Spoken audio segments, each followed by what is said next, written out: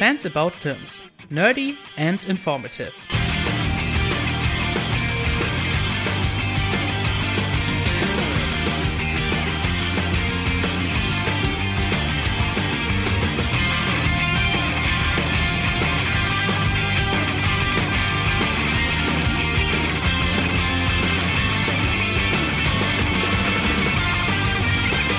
Greetings, dear listeners, and a very warm welcome to the newest episodes of Fans About Films. I know it has been a while. Some changes have been going on in my life, but now I think I am ready to do more episodes like this, and I am very happy for today's guest, because it happens that I have been following his YouTube channel for quite a while, for years in fact. I'm very proud to have him as a guest on here, and he's going to introduce himself right now. Hello, I'm Garrett Snook online. I'm known as Ilnej. I'm a YouTuber. I've done movie reviews in the past. I do song parodies, songs that are not parodies. They're just nerdy as all hell. Yeah, that's my deal. You do the lots, in other words. Yeah, and like what you were saying about not having done anything in a while, I know that feeling all too well. So I guess we're similar in that way. Being a creator can be very hard sometimes. Yep. Yeah, I know exactly what you're talking about. But you have a much bigger following than me, so I guess the pressure must be quite big sometimes. Kind of. It's also, I mean, it's also just like going to bed like on a Friday night. It's like, oh, what did in addition to the day job and video games, did I get anything done that was actually productive in terms of my long-term creative goals? Oh, nothing again. One of those weeks. Great. yeah, that's my week too. That's exactly. Yeah. Oh boy. I think a lot of people can relate. I think a lot of people who are listening are creators as well.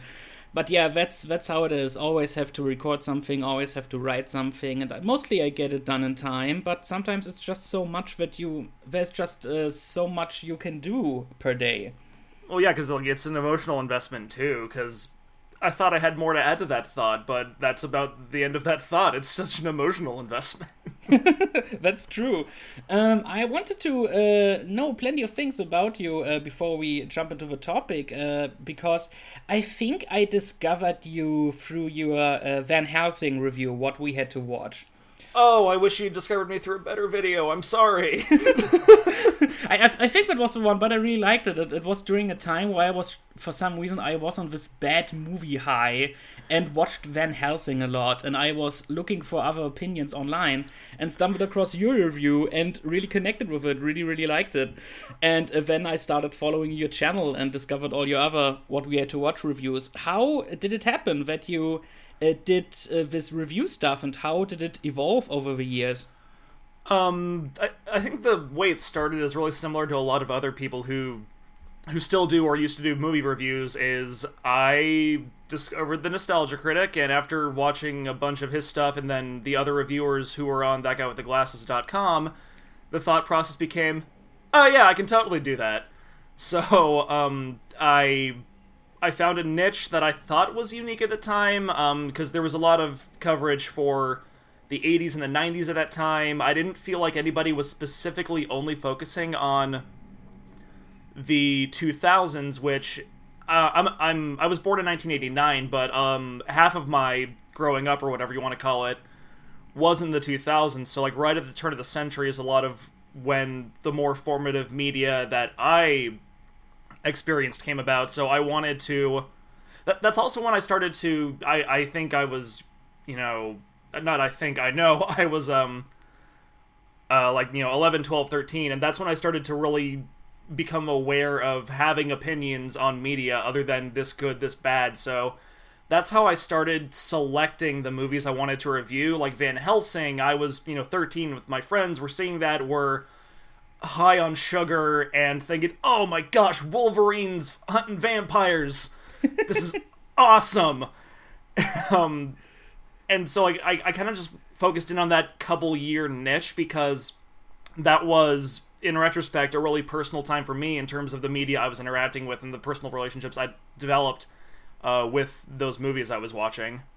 Yeah, yeah, you can certainly get that when you watch those videos. And especially, I think one of my brothers is also familiar with your work on the Aragon review, and we agreed with you on a lot of points.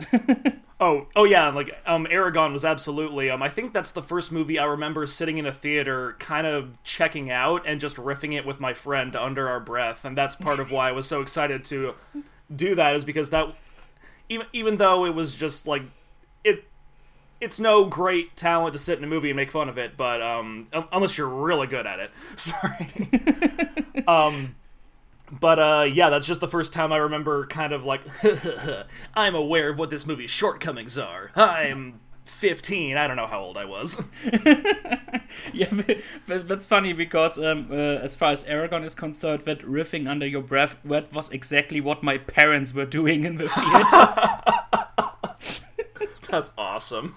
Yeah, because I was a huge fan of the book when that movie came out, and I was, and we had to sit apart from each other because the theater was so full, and so I was sitting like in one of the front rows, and they were sitting way back. And I was watching the movie, and I was like, yeah, it's not really like the book, but I don't know, it's kind of entertaining. And when I came out of the theater, and my parents' reactions were much more negative, and they told me what kind of bad jokes they were making during the screening. Man, Hans Gruber's brother's really fallen on hard times. Yeah, exactly. That revisiting that movie as an adult, though, that is partially what affirmed my deep, abiding, ongoing appreciation for Jeremy Irons. I want that man in my life as my grandpa or something. I don't know. Yeah, same here. It's great to see him whenever he pops up in movies, and sometimes he's kind of wasted, like in Assassin's Creed or in what was the other one? Red Sparrow. He was also in that briefly. Oh, I missed both of those. Oh, okay, I see. If I had known, I might have checked those out. Assassin's Creed is a piece of shit. That's what I've heard, which is like so disappointing because I feel like in terms of video game adaptations, like that's one IP that there's so much depth to mine for a decent movie there. But they, for some reason, decided that everybody liked the sequences in the present and not the ones where you're in the Animus, flipping off rooftops and stuff. Exactly, that's exactly the problem. And I was so incredibly angry at the movie during my review, I couldn't even really get angry anymore. Like, I was just like, I just named things that were wrong with it, and I was just completely destroyed, and it was my number one worst movie of that particular year. And it was great because the theater was packed. It was just freaking packed, and I was sitting right in the middle, and nobody made a sound except for me. Like when at certain points in the movie there was just absolute silence, and you just could hear me saying That's the best. Yeah, I was just so depressed. And yeah, Jeremy Irons is in that, and it's just what does it even matter? I mean, he has a bigger role in that than Red Sparrow. Red Sparrow is a weird film too, and he has a Russian accent in it, so that's something, I guess. Huh. I like it that he's doing accents now. He popped on the southern accent for, what was that one called? Beautiful Creatures? Didn't see that one either, but... Oh, you're right. I did see that, yeah. But it's been so long that I can't really remember. But those movies aren't the topic. Before we jump into the topic, I have to say you have a big appreciation and very much stuff going on your channel and in general about Pokemon. What's up with that? Oh, well, I mean, like so many other people, I got really into Pokemon in the 90s. Then I set it aside when I hit middle school. I thought I'm too old for this. Yu-Gi-Oh is where it's really at. Then come college, though, I had a roommate who he never had the set it aside phase. He had stayed into Pokemon consistently, and he rubbed off on me in a major way. So when it came time for me to start like doing YouTube content, Pokemon just kind of naturally became a part of it. And as a lot of people who've been following my channel know, I had to go on a break throughout, I think it was most of 2017, because I had a wrist injury and I couldn't make content for a while. But when it came time to return, I thought it would be interesting if I set the movie reviews aside for a while and tried this new little project I've got called Rock That Pokemon, where I'm writing songs about Pokemon. I see, I see. Yeah, because I have to say I'm not really a fan of all that stuff, but I guess right now is a really exciting time to be alive as a Pokemon fan since the Detective Pikachu movie's out currently. Have you seen it by now? Oh yeah, I've seen it twice. Oh, I see. Because I didn't get the chance, because I was also like, why should I even go see that? It's clearly not made for me. As a Pokemon fan, were you satisfied? Oh, absolutely. It wasn't like blow my face off amazing, but it was solid. There was a good amount of fan service in there. Ryan Reynolds is hilarious. There's some real heart to the story. But like biggest complaint was that like sometimes Ryan Reynolds was a little too Ryan Reynolds. He did a lot of ad-libbing, and that's a lot of what they wound up keeping in. And sometimes I'm like, okay, you're pushing it a little far. I see. Yeah, and it's I might go see it a third time. I don't know. I guess it's doing Shazam numbers right now, but it had a way bigger budget, so they want to make sequels, and I would like to help that happen. And I know that me buying one more ticket, that's totally going to make all the difference. Absolutely, yes. I mean, we aren't foolish or anything. That's exactly what will make the difference.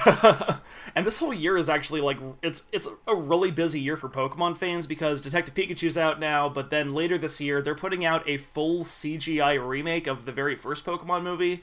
Oh, I don't know. Yeah, I mean, this is a year of full CGI remakes, by the way.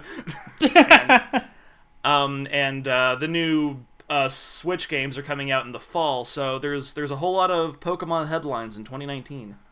Oh boy, yeah, certainly an exciting time to be alive when you are a fan of all of it. I am actually glad for the fans because from what were you telling me about the movie, it's clear that they didn't screw it up, and that's all that matters, I guess.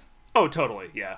Because as we've seen, I mean, I saw I think your review of Dragon Ball Evolution movie was somehow controversial because you are one of the few people who doesn't hate that movie with a fiery passion. I myself have no history with a series or anything like that, and I watched the movie just on a lark, and it was just, man, yeah, this is bad. But the points you brought up, I actually found very, very interesting, and I could observe your points with the eye of somebody who didn't even like the original show, so I wasn't offended.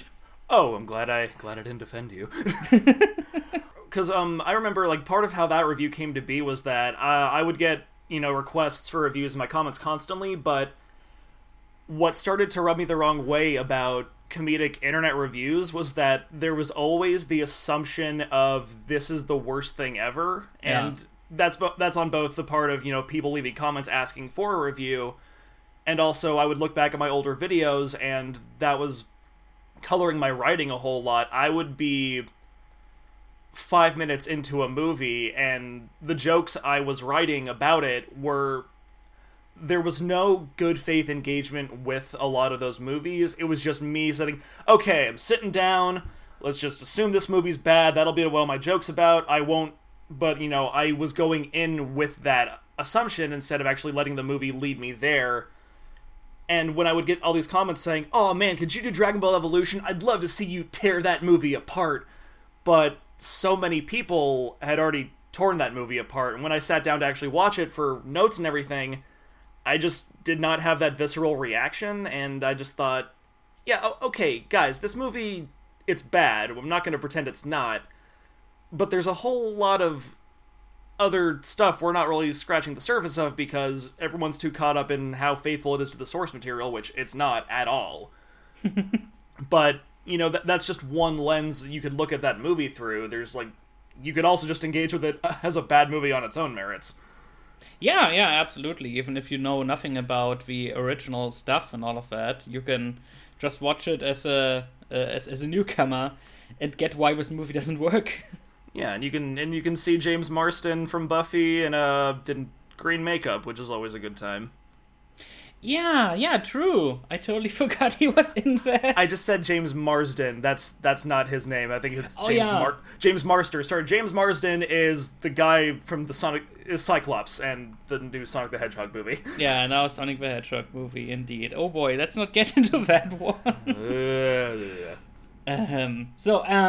Because you have seen it in the title, dear listeners, our topic today are actually the Disney remakes. And I of course want to know, because you told me you have only seen one of the Disney remakes. Which one was it, and what are your thoughts on it? I've seen The Jungle Book, and of the ones that have come out so far, I feel like that one's been one of the less I don't know if I want to say controversial, but I feel like the reception to that one was mostly positive. I thought it was, I had a good time. It was like going out, I think it was, I don't know if it was Mother's Day or around my mom's birthday, but it was one of those, it just became a mom gets to hang out with her kids day. And we went and saw The Jungle Book, and we all had a grand time. Christopher Walken was King Louie, which is still awesome. Yes, oh doobie-doo. Oh yeah. Oh. I'm an ape. Just like when you read the Poker Face song in his. Oh, that's exactly what it sounded like. Wonderful. Show me what I got. I need to watch that again now. Yes. Also, how he reads the Three Little Pigs. That one is priceless. Oh, yeah. Smart piggy, oink oink. So the pig's got a chin. I don't know. So great. But yeah, you are totally right. That was one of the better received ones. I think it has a pretty good approval rating on Rotten Tomatoes. It made all the money, like nearly $1 billion or even like $1 billion. And I also don't mind it. I mean, I grew up with the original, liked it a lot. I never wanted to watch the parts with Shere Khan. We always turned the movie off when I was little, before it came to that part. But later in life, watched it, and I was like, oh yeah, this is not that scary. But yeah, a great little movie, but you can certainly see the cheapness of it. You can see that was at a point where Disney didn't have really that much money to do a movie like this. You can see a lot of repetition in the animation, and the animation is quite simple, but I think the characters are fun. How they are adapting the story in a lighter way really works, and how they, in the remake, how they try to adapt some of the darker elements of the book and tie them into the Disney stuff. I think it worked quite well. I actually also really had a good time with that one. Yeah, and like you were saying, that was a weird time for Disney. Everything was being made on a low budget, and if you go back and watch just everything from that era, the narratives are all kind of free-flowy, and like The Jungle Book especially is more like a series of vignettes, and then about halfway through, there's plot. And so, in terms of that, it seems appropriate to do a remake there because, now obviously Disney has all the money in the world, and that's not terrifying in the least. Yeah, exactly. Yeah, that was right around the same time where The Sword and the Stone came out, which was also done by the same director, and that one has the same kind of structure in a way. Oh yeah, and then Robin Hood, which recycled animation from both of those. Yes, true! Oh my god, absolutely true. Oh yeah, but so, now, what was that, 2016 when that came out? But the idea is, like, yeah, you have a budget now, and also, it would be interesting to see all these animals with so much personality in CGI, and we can have like a more kind of, we can have a story that's structured more in line with modern standards. There's a bit more world building in the newer version. There's like a little bit of lore, and there's the whole, a water truce, that's a thing. Let's dive into that. The prophecy of the water truce, or whatever it was, I don't know. Yeah, right. They bring that weird political angle into the jungle, which I quite enjoyed. And also I think there are several things the remake does better. Like, for example, in the original, there is no real beef between Mowgli and Shere Khan. It's just like, oh, Shere Khan wants to kill you, you have to get out. They don't even meet until the end, Oh, yeah. And they have no chemistry as a hero and a villain, because they don't really know who the other person is. And in the remake, Shere Khan, they actually have, their backstories are kind of tied together, and they have early encounters. And so that makes the climax all the more meaningful, which I actually really appreciated. Yeah, it allows for like a much tighter screenplay where it all kind of wraps up. Whereas in the original, there's even the line, "Run, why should I run? Everyone runs from Shere Khan. I'm that guy. I'm the guy who makes people run. What? You're not getting it? Yeah, right. They kind of comment on that fact, which is kind of interesting. But yeah, you mentioned that Disney has all the money in the world now, which is terrifying indeed. Disney kind of owns everything now, kind of. They own Hulu now, I think. Oh God. So, are there any pros to that or just cons? What do you think of all the stuff with Disney actually taking over? X-Men and the Marvel Cinematic Universe, that's pretty cool. Yeah, I guess so. I get to smash my action figures together at the cost of less stuff being made. The Fox merger, I'm not the first person to point this out, but Fox was one of the studios that would take more risks in terms of what kind of movies they were willing to make. Mm-hmm. Now that Disney owns them, though, that aspect of Fox is probably going to go away. Granted, Fox was dying and looking to sell anyway, but I don't know.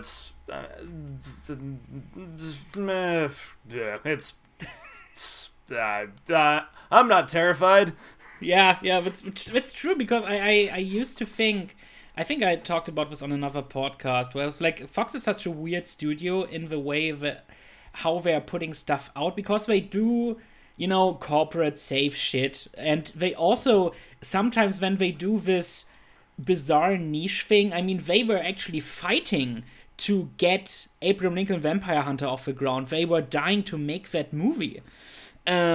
Which is really interesting. And also, just more recently, they actually released a movie like Cure for Wellness to the public.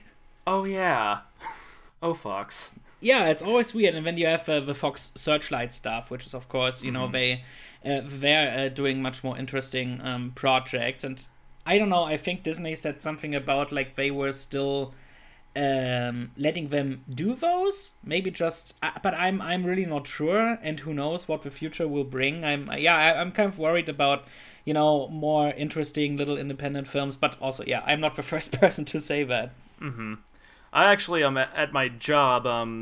My day job, I'm an editor for an in-flight company, so we're the ones who remove all the nudity and the cursing from the movies you watch on airlines, but I was doing just a whole bunch of Fox movies this week, and just seeing the breadth of subject matter, because I had, we got Hope Floats, we've got Courage Under Fire, we've got the Fat Albert remake, This Is My Day. Really, that's your job, editing movies for airplanes? Oh yeah, because obviously you don't want someone to look over your shoulder at whatever you're watching and see boobs, but also plane crashes. That's a big thing that has to come out when you're on a flight. Oh yeah. My one of my brothers watched Iron Man 3 on the plane, and he told me the entire plane scene is missing. That's I almost said that one's legendary. I don't know if that's legendary at my work, but that's a fun insight. I don't know if we did that one, but actually, yeah, the company I work for might have done that one, depending on, because we do a bunch of Disney stuff. Interesting. Wow. Another one was in Captain America Civil War. All the shots of War Machine falling out of the sky were fine, but him hitting the ground had to go. What? That's so weird. That's kind of censorship is sometimes, for example, the controversial thing they did with Raiders of the Lost Ark, where we're we can't show the head of a bad guy being blown up, so we will put CGI fire in front of it, and then it's fine. And I'm it's still the same thing. Yeah, I'd never heard that one. That's interesting. Yeah. They originally, when Balog's head blows up, that was totally, that was just his head blowing up, and the censors were you can't show that. And then they were okay, let's put this fire in front of it, and then they were saying, okay, now it's fine. That's so silly. just obscuring the frame a little bit, but yeah, it's still weird. And was that just to get a PG-13? And no, that movie is actually rated PG. Oh, okay. Yeah, that's right. That was before Temple of Doom was so violent that they were okay, we need a new rating. That one at Gremlins. Right. Yeah, that was still, I think, a PG. Yeah, that's Raiders of the Lost Ark for you. Nowadays, every Pixar film is PG. Right, for rude humor. Yeah, just the one line, maybe. I think I saw a CGI animal butt. Oh no! Oh god, that's just so stupid. Censorship's a whole other thing. But yeah, about the Disney remakes, it's a huge trend now. It's a big, big trend, and it's a very controversial trend. What are your thoughts on the idea of a remake in general? Do you think there's a point to a remake? I think after there's been enough time and technological shifts, I think it can be warranted to revisit an older story. Like we were talking about earlier, The Jungle Book, 70s version, it was made on the cheap, very kind of free flow structure, so there was room to do something a little bit different with it the year it came out, and case in point, that wasn't the only Jungle Book remake that was supposed to come out that year. I think the Andy Serkis one got pushed back a little bit because Disney screwed it. You blew it! Exactly, because of that one. And they were just like, this one won't make any money in the cinemas.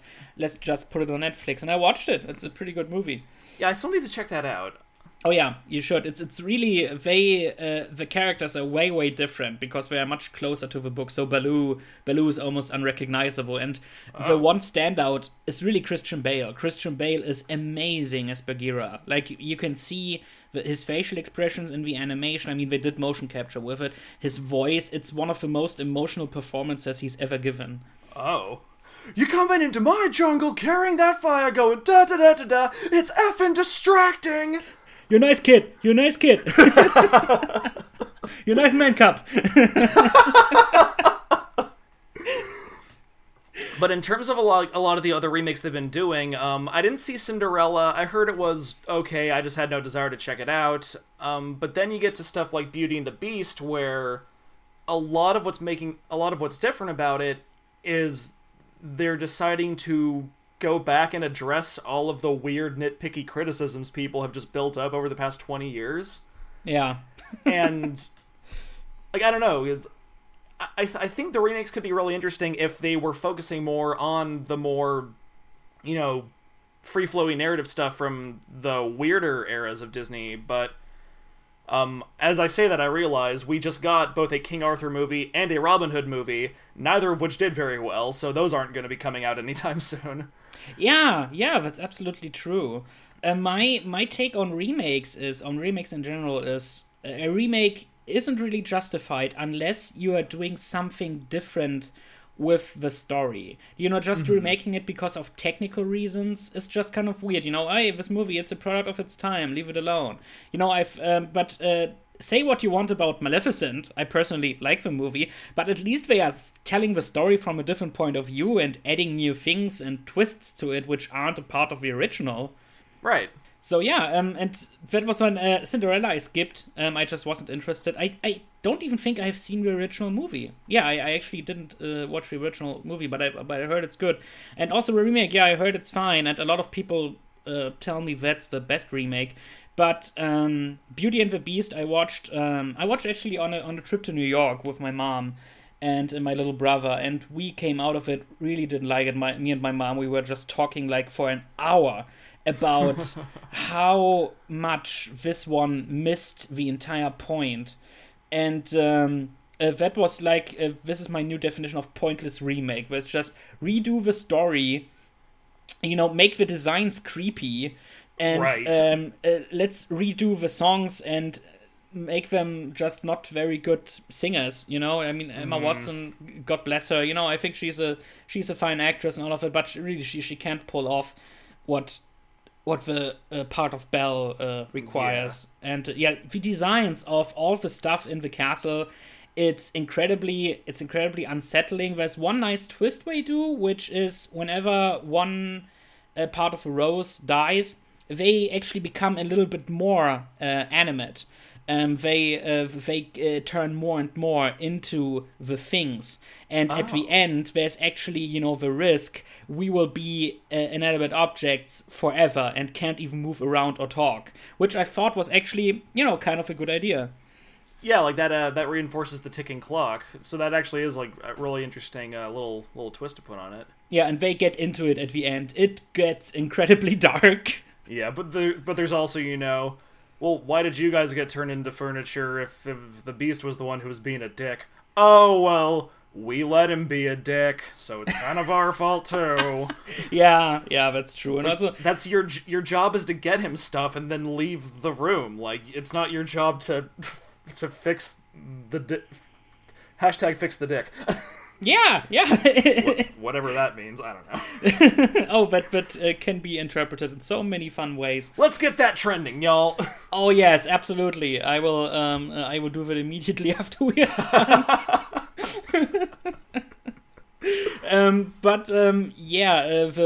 The thing that's kind of like also why Rogue One came into existence. It seems like the entire movie is just based on, we want to address the quote-unquote plot hole from the original.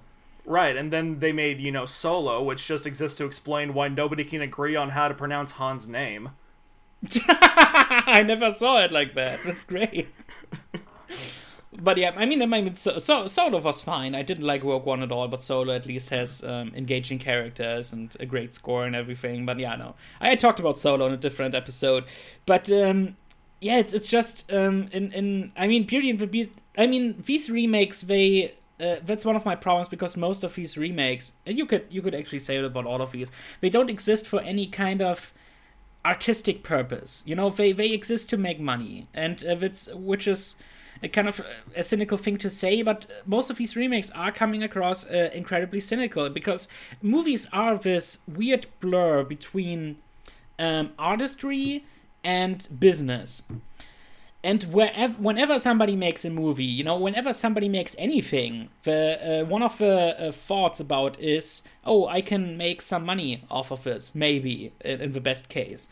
Which is fine. We all have to make a living, and I hope to make money with all the stuff I do on the internet as well at some point, which would be great. But the thing about these Disney remakes is just like they and that became apparent when I watched the trailers for Aladdin and Lion King, where I was just like, these remakes, they don't have any real artistry to them, except for, there's a guy who's pointing a camera at something, and there's costume and set design. Otherwise, there's no point on an artistic or emotional or storytelling level, and that's just, I don't know, that just feels wrong. Yeah, I still can't get over how bland the Prince Ali sequence looks in that preview they released. I watched that preview, yeah. I mean, I saw your reaction to it on Twitter, and it's just because I was kind of like, okay, there's some nice things, but then also it just shows you what animation is capable of doing, and where live action things are just not going to cut it, because in animation you can do so much more things with colors and movement and choreography and all of that, and unless you're putting a whole lot of CG into something, you are limited by live action stuff. And in this, it just looks so claustrophobic, it looks small, the colors don't really pop, the editing is weird. It's and the singing isn't especially good. I mean, it's one of those. That clip actually made me realize how much I love Will Smith's charisma. Like how much charisma he actually has, and how many movies he actually made great just by his performance. Mm-hmm. But I mean, more recently he's done some weird dramatic stuff. But him, I saw an early German review where somebody said he's actually one of the standouts of a movie. He's a weird high point. I'm paraphrasing here, which means that I guess he actually makes it work. And there was this great joke in the honest trailer for the original Aladdin where, they're changing the song and "You're Never Gonna Recast Me." Where we're like, okay, Josh Gad and some other actors they listed who maybe could be cast as the genie. That was before the Will Smith announcement. Can Josh Gad do this? Can Jack Black do that? Can Jim Carrey pull this off without his mask? Mr. Hugh Jackman's son is Saint Tony. The torch can pass, go ahead, recast. But I'll always be the best, always be the best. If the remake talk or rest, it'll be a mess. 'Cause I'll always be the best genie.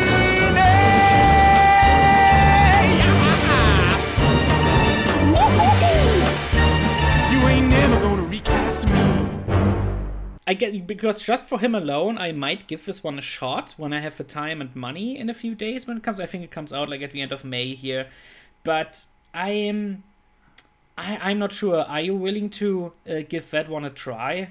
I think so. I mean, after, the Prince Ali clip went up, I'm like, oh, this looks terrible. I went to see, I think I was seeing Detective Pikachu for the second time, and the actual proper Aladdin trailer popped up. I'm like, okay, this looks a little bit more interesting. I'm digging some of the jokes they're putting in there.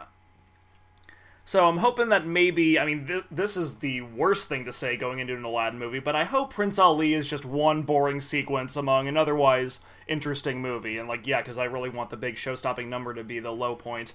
But I'll probably check it out of curiosity. I'm not going like opening weekend or anything. There was a meme a couple months ago where it's the guy looking over the shoulder meme, but he's looking at Godzilla and Detective Pikachu. Meanwhile, Aladdin is the girlfriend. Is like, what is this? And that absolutely summed up how I was viewing the month of May. Yeah, I can see your point. I'm kind of curious about Godzilla myself, even though from the trailers I actually think it kind of looks like a mess because they are putting so much into it. It seems. Yeah, oddly enough, it's pretty much the exact plot of the first King Ghidorah movie, or I don't know if it was the very first one. But in its continuity, there's a couple different eras of Godzilla movies, and each one they sort of re-explore the same monsters in solo films. But in whichever one I saw, it's King Ghidorah versus Godzilla, Rodan, and Mothra. Yeah. So the fact that they're kind of taking that entire plot structure is pretty interesting. And I actually think the Godzilla versus King Kong movie is currently in the works. Oh yeah, I think that's gonna be how they wrap it up.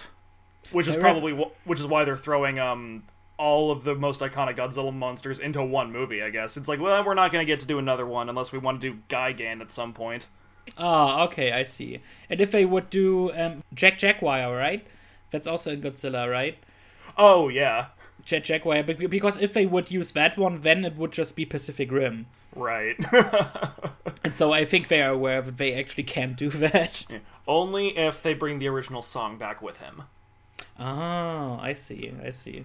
I've listened to the, they released 2 tracks of a soundtrack composed by Bear McCreary in advance, and the main title, it's this rock song with this amazing choir and this singing voice, where it's like, oh no, there goes Tokyo, and all of that.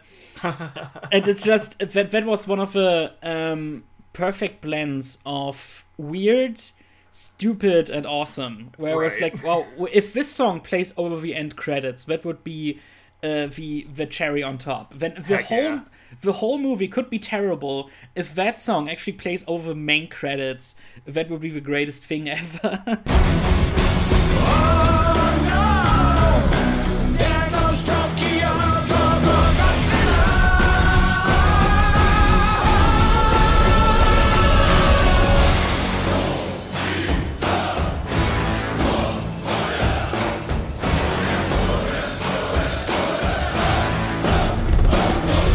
And then they bring back the weird techno remix of that Green Day song from the 1998 one. Oh god, no.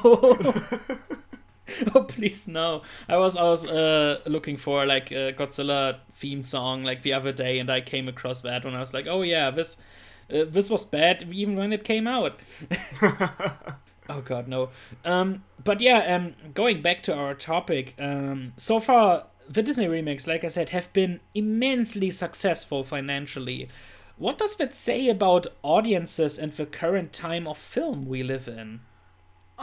People keep coming back to this idea that there's so much you can watch, and so much of it is like so easily acceptable that there's less incentive to take risks on going out to a theater to watch something, especially because it's so gosh dang expensive now. Yeah. So I think it might be, I mean, obviously, the people who are adults now, millennials and Gen X, I think those are the first generations who are really shaped by a close personal relationship with the media they watched as kids. Part of that was because, in the West at least, deregulation with children's programming, where you could, thanks to, Ronald Reagan, you could straight up have a TV show that purely existed to sell toys. And so now that those people are adults now, and now they have kids, and I think that's where this market for, just this constant stream of remakes really comes from, is because those people can take, it's that old joke, like, you will be me as a child again. People can kind of project their own childhoods onto their children. I think that's partially where the market for all the remakes and reboots is coming from. Yeah, that's certainly a good point. But I was always looking at it from this point of view, where I'm like, okay, you love this original movie. You love it by all your heart. You probably own it on DVD, so you can just watch it anytime to refresh your nostalgia. So in my head, I was kind of like, why are they even shooting these remakes if they could just re-release the movies in theaters for a limited time, like they did with The Lion King in 3D a few years ago? One of my brothers actually went to see that, and he said it was incredibly impressive watching that on the big screen. And they did the same thing with Titanic. They're doing this with Lord of the Rings every couple of years. So I'm like, why are you spending millions and millions of dollars remaking something if you could basically just put the movie out in theaters again for free? And you would just you would maybe still make bank, many people would go see that on the big screen. I would go watch maybe like something like Snow White and the Seven Dwarfs or Beauty and the Beast or The Lion King on the big screen again, and I would be proud to do it. I don't need an updated version. Just give me the original on the big screen. I would probably go watch it. Yeah, especially because, again, you look at the footage from the updated versions, and it's just not as exciting to look at. Like, there's no motion to it.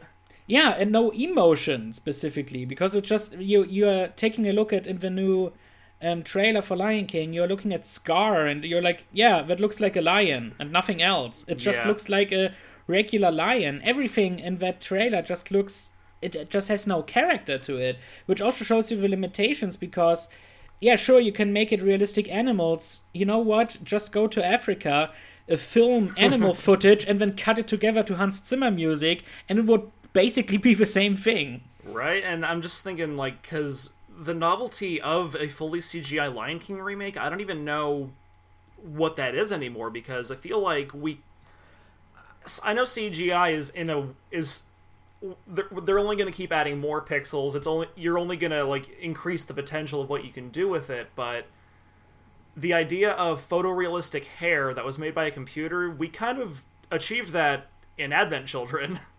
Absolutely.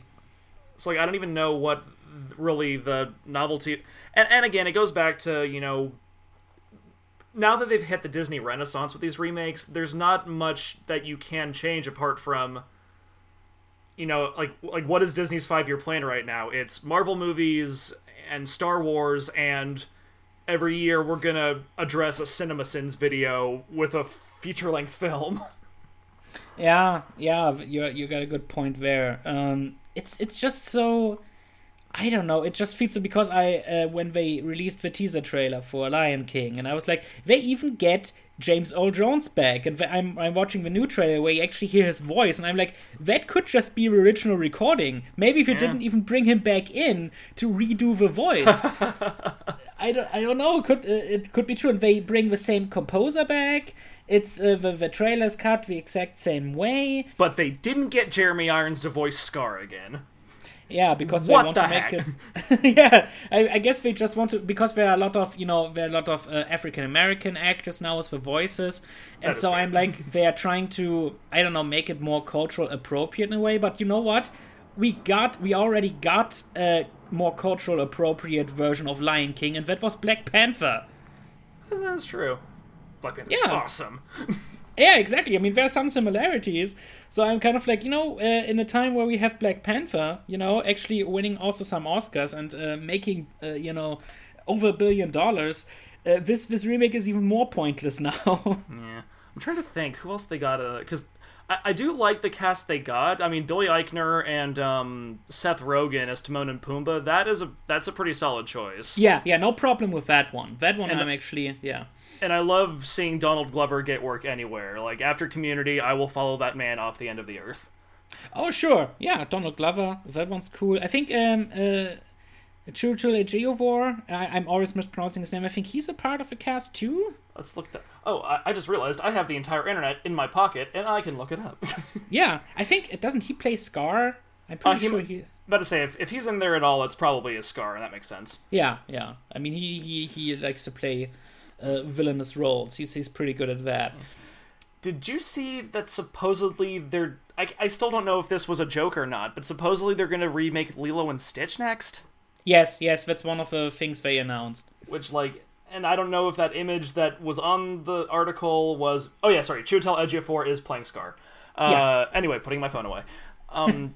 The image of Stitch I saw in that, I don't know if that was official or if that was someone's weird DeviantArt post that just got appropriated for it, but... I'm 100% sure it was just something they picked from DeviantArt and put it there. Hopefully. Because it's way too early for actual conceptual paintings now. It's way too freaking scary looking. Yeah, I mean he's supposed to look kind of scary and ugly, but that's also one of the things, because Lilo and Stitch is actually one of my favorite Disney movies. I like it a lot as a comedy as well as a drama. It perfectly balances everything, and it's such a weird and perfect mixture of tones and influences, like setting it in Hawaii, this weird alien stuff, the music, the themes of family, and the really realistic character interactions. It's the perfect blend of so many things. And so I'm like, they're never gonna reproduce the specific magic. Yeah. I mean, on the bright side, it'll give some Asian American actors work. That's true. I mean, but you can always see some kind of bright side on these things. But I'm like, you know what? Just cast them in original movies, just or in something else than just a remake of something that's just a couple of years old. Oh yeah, well, if it's an original movie, then you have to get Emma Stone in there and just say she's half Hawaiian, and that's what everybody really wants. Oh, that's 10 bonus points, dear listeners, if you got that joke. Because I think actually nobody went to see that movie. But they have to get Emma Stone in there, or else no one's going to see the movie. Oh wait. Yeah, exactly. Oh boy. Disney announced several other remakes. The Little Mermaid, I think Hunchback of Notre Dame, Lady and the Tramp, and Mulan among them. The latter two are actually in production right now. What do you expect them to change or handle certain things? I did see, I think there was that casting call going around for Mulan where they were... I don't think the character's named Shang anymore, but the the newer version of Shang is going to be very different. And people are apprehensive because it looks like the relationship is going to be less built on two people who learn to respect each other, and then, by the way, it turns out she was a woman the whole time. I guess Shang is going to be a little bit more of an a-hole, which I'm not entirely looking forward to. Yeah, make it more obvious, I guess, because they think modern audiences are stupid. Yeah, and Hunchback, what's interesting is that I recently, after they announced that was happening, I recently rewatched Lindsay Ellis's whole video just about the history of Hunchback adaptations. Yeah.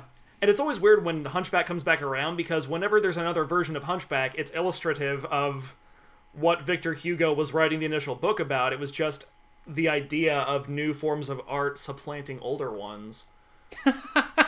Because, his whole fear was that the novel was going to replace architecture, which it did, then film replaced the novel, and now Disney film is replacing film. And also kind of video games are replacing films in terms of narrative and technical efforts. Oh yeah, that's true. But, yeah, in terms of what they're going to change, I mean, I hope they tone down those gargoyles if they're going to be back. Yeah. Oh, those gargoyles. I can just see... like Jack Black as one of the gargoyles. What's up, Quasimodo? You gonna get the girl now? Like, I'm there for a Jack Black gargoyle. Actually, I'd totally be down for that. Skadoosh. But it actually would be. I think there is room for the Hunchback remake that they could, because obviously the gargoyles were there because the subject matter of that movie is so gosh dang dark. Yet they wanted to cut the tension with something. Mm-hmm. It just went too far and it became total dissonance. But, now that we've had Pirates and Tron and John Carter, even though John Carter didn't do very well. Actually, neither did Tron Legacy. Yeah. But Disney's image doesn't have to be so squeaky clean anymore, so there might be room for the Hunchback remake to be unapologetically... They're not going to go full dark, because it's still going to be... I don't even know if it'll be a PG-13. It might be, but... they could lean a little bit harder into a more appropriate tone for that movie, which I think would actually... If they can pull it off well, then that'd be great. Yeah, it's really weird how, in terms of live action movies, how Disney has kind of changed. Especially Pirates 3 and Lone Ranger. I'm surprised if those weren't Disney movies, those would be R. Oh, right? Like, gosh dang, Lone Ranger, I forget. Like the scene where the guy cuts the other guy's heart out. Yeah, and you see eats it. It eats it. You see it mirrored in his eye. You get the whole Native American tribe being slaughtered by Gatling guns. Oh my gosh! So much. You have this weird. You have this weird brothel scene. And also in Pirates of the Caribbean, you see a woman get shot in the head point blank with blood splatters. You see a guy, and his brain gets like squashed by tentacles from the inside out. Oh man, did you ever see Pan?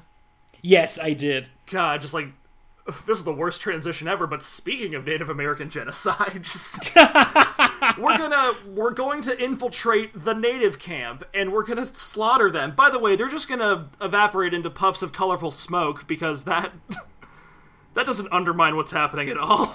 That kind of shows you what the filmmakers were smoking. Yeah. Oh yeah.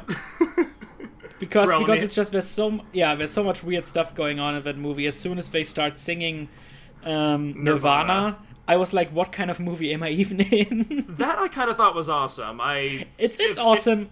It's awesome on its own. In context, it's weird. It's absolutely weird. And then they're doing Blitzkrieg Bop. Yeah. But both of these renditions, they are pretty awesome. I'm listening to those like countless times. They're actually pretty cool reinterpretations. It had that kind of weird Moulin Rouge energy, and I was pretty into it. Then they decided to, I don't know, make Hook a young, sexy cowboy for some reason. I kind of dug that decision because I actually kind of liked Garrett Hedlund's performance. Oh yeah, it's like, I lied. I do that sometimes, boy. The name's Hook. I got both my hands. also, how they're calling, Peter the Chosen One. Oh, and his mother's name is Mary. Oh, wink. Oh gosh, I didn't even pick up on that. Yeah, I noticed that immediately. And White Tiger Lily. Let's get more of that. White, sexy Tiger Lily. In the end, we're flying away with a ship. Like, we are gonna stay best friends. So yeah, what's gonna happen? Nothing, because no one's gonna go see this train wreck. Oh boy, did you actually know that script was like on the blacklist of favorite scripts that just weren't produced for a couple of years? Really? Yeah, and it's the writer Jason Fuchs. He also wrote Ice Age 4. Huh. It's just, and he co-wrote Wonder Woman. Huh. I'm wondering. It might have looked better on paper, and because again, on paper, Tiger Lily probably wasn't white. Yeah, you're absolutely right. I mean, you write a script, and then people come in and they do a movie, and it's gonna turn out a little bit different. Oh boy, yeah, but that one is weird. Speaking of remakes and all of that, but all of the remakes that were announced. I mean, Little Mermaid for a while there was talk about Sanjaya, playing the main role in the Little Mermaid, and they actually announced that it's not confirmed, but now she's interested in it.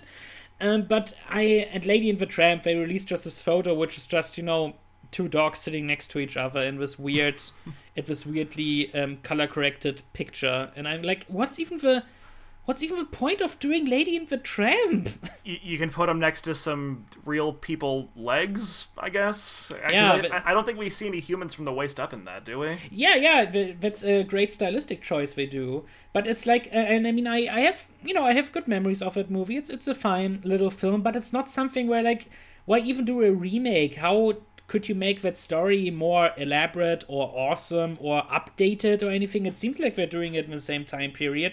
So I really don't get what merits a remake. Yeah, like that's one that you're not really going to get anything from that you couldn't get from dog Instagram. I mean, I could just put peanut butter on one dog's nose and then put another dog in the room and they'll just start smooching and that'll be adorable and that's all I need.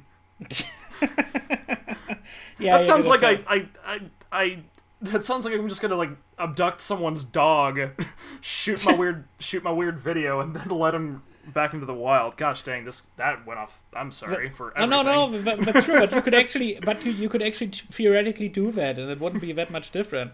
But it's just, who even says "Oh, Lady and the Tramp" is one of my favorite Disney movies? I actually don't think it's.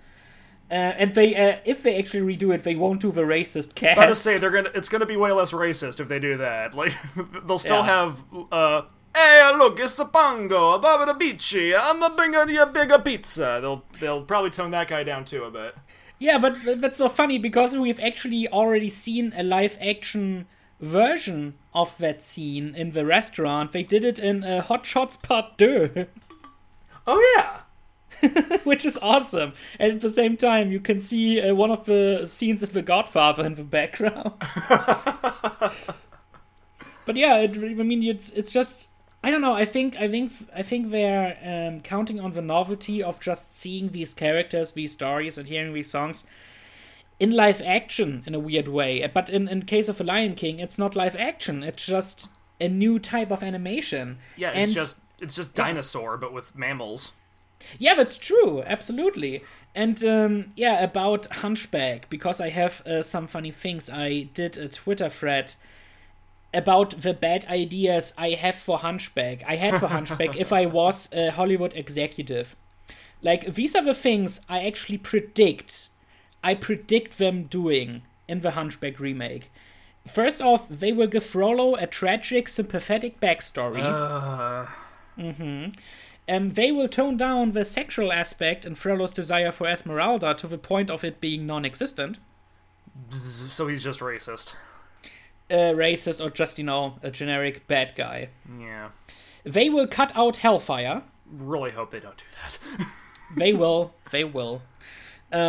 Quasimodo will be a motion capture character because most filmmakers are too lazy for makeup and prosthetics nowadays.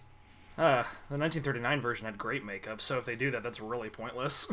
Yeah, but they will absolutely do that. Like, I mean, they considered doing the Beast, with prosthetics, and then they changed it last minute. So, they are totally gonna do that. They won't say the word gypsies in the film. They might even change the ethnic group entirely. Which is, I mean, that's actually one of the key parts of the story, but maybe they will change it up in a way where it's, I don't know, something else. If they're keeping it the same era, what's even another, in that context, what's another appropriately oppressed, ethnic group? That's a weird way to phrase that. I know, but I know exactly what you mean. I actually don't know. I don't know what they will do with that. But maybe that's one they won't really change. They just won't say the word, and they are just they're these Romani people, but they won't say Romani. They will just not say their name, and they will say the outsiders, the outsiders, the foreign artists, whatever. Mm-hmm. Thieves, blah blah blah. And also, they might cut all of the religious stuff entirely. Yeah, it's so weird because I wouldn't be surprised if Disney has sanitized stuff before, and part of what makes Hunchback so remarkable despite its flaws is that they were so unabashed in the subject matter they were covering. Yeah, they're pointing out some of the stuff in terms of religion, and they're pretty daring in that film. Like, watching it today, because as a kid, you're not going to pick up on that, but watching it as an adult, you're like, Jesus, they got away with a whole lot. Yeah. Let her taste the fires of hell, or else let her be mine or mine alone. Yeah, and how he sniffs her hair, and all the religious themes and topics, and how he murders the mother and all of it. I mean, they made him. In the original, he is a priest, and they made him, this judge and all of it. So that's fine. Something like that is fine if the message is still coming across, and it does. Mm-hmm. But yeah, and also because of most recent events, I didn't put it on my thread because that was way earlier, but they even might do kind of like at the beginning or at the end a memorial for the real Notre Dame. Yeah, I had to go back and check, like, when was the announcement made and when did the fire happen. I guess it was announced back in January, so... Yeah. This wasn't... What's interesting is that, because, like, the whole reason the book was written was that Victor Hugo wanted to bring more attention back to the building. So I thought that maybe that's why Disney chose to do it. It turns out it was announced already, but now that could have the effect, like, because the cathedral is still there. We've just lost, significant parts of it. So this could, just bring some more attention to it. So that'll be cool. Exactly, absolutely. Because in the original Hunchback of Notre Dame, it might have some of the most amazing, awesome scenes of any Disney movie in terms of the music. When Quasimodo swings down, and rescues her, those CGI crowds. It's just, it's one of the hugest looking Disney movies, I think, ever. It's amazing how they did that. Oh, totally. And it's funny because, that's them using CGI to great effect to do stuff that hadn't been done before. Now it's all been done. Yeah, that's true. As the band said. Yeah, and it's still so revolutionary, and it holds up great. Like, it's great how many shots they do with that. I love the songs, it's a pretty cool thing. I actually got, as a kid, I listened to the soundtrack a lot, I listened to the musical version. I just loved the score so much. This isn't a podcast about us just gushing about how great Hunchback is. But yeah, I guess you agree with my points about them changing those things. Yeah, well, I am wondering now, it's like, because a lot of these remakes, they're very cynically motivated. What's the more cynical move? To change nothing, or to change everything to make it more, quote-unquote, palatable to modern audiences? Yeah, that's the question. Because like Hellfire is like super intense, so I could see someone thinking maybe we should cut out this song about this guy, this super rapey dude. But at the same time, that's the most recognizable song from the movie because nobody remembered apart from the line where they rhyme Adonis with croissant is. There aren't many other bits from the Hunchback soundtrack that really stick with me. At least not better than Hellfire. Well, the Notre Dame song, that's true. The intro song and I think it's not that catchy anymore. But back then, I actually remember humming, the Crazies song, about this is the Day of the Fools or whatever it was called. The Festival of Fools or whatever. Yeah, Festival of Fools. Thank you. But there are some catchy songs. But I actually like the kind of like the evil gypsy song when they get down there and they get captured and they say, "Hey, actually, in reality, it's we are kind of seedy," which is also a weird message in the movie. Yeah, like let's have our main Romani character be like pushing this whole social justice narrative. Oh my gosh, I said those words together and now I sound like a gosh dang InfoWars weirdo. You're pushing the social I don't like them putting stuff in the cement making the gargoyles gay!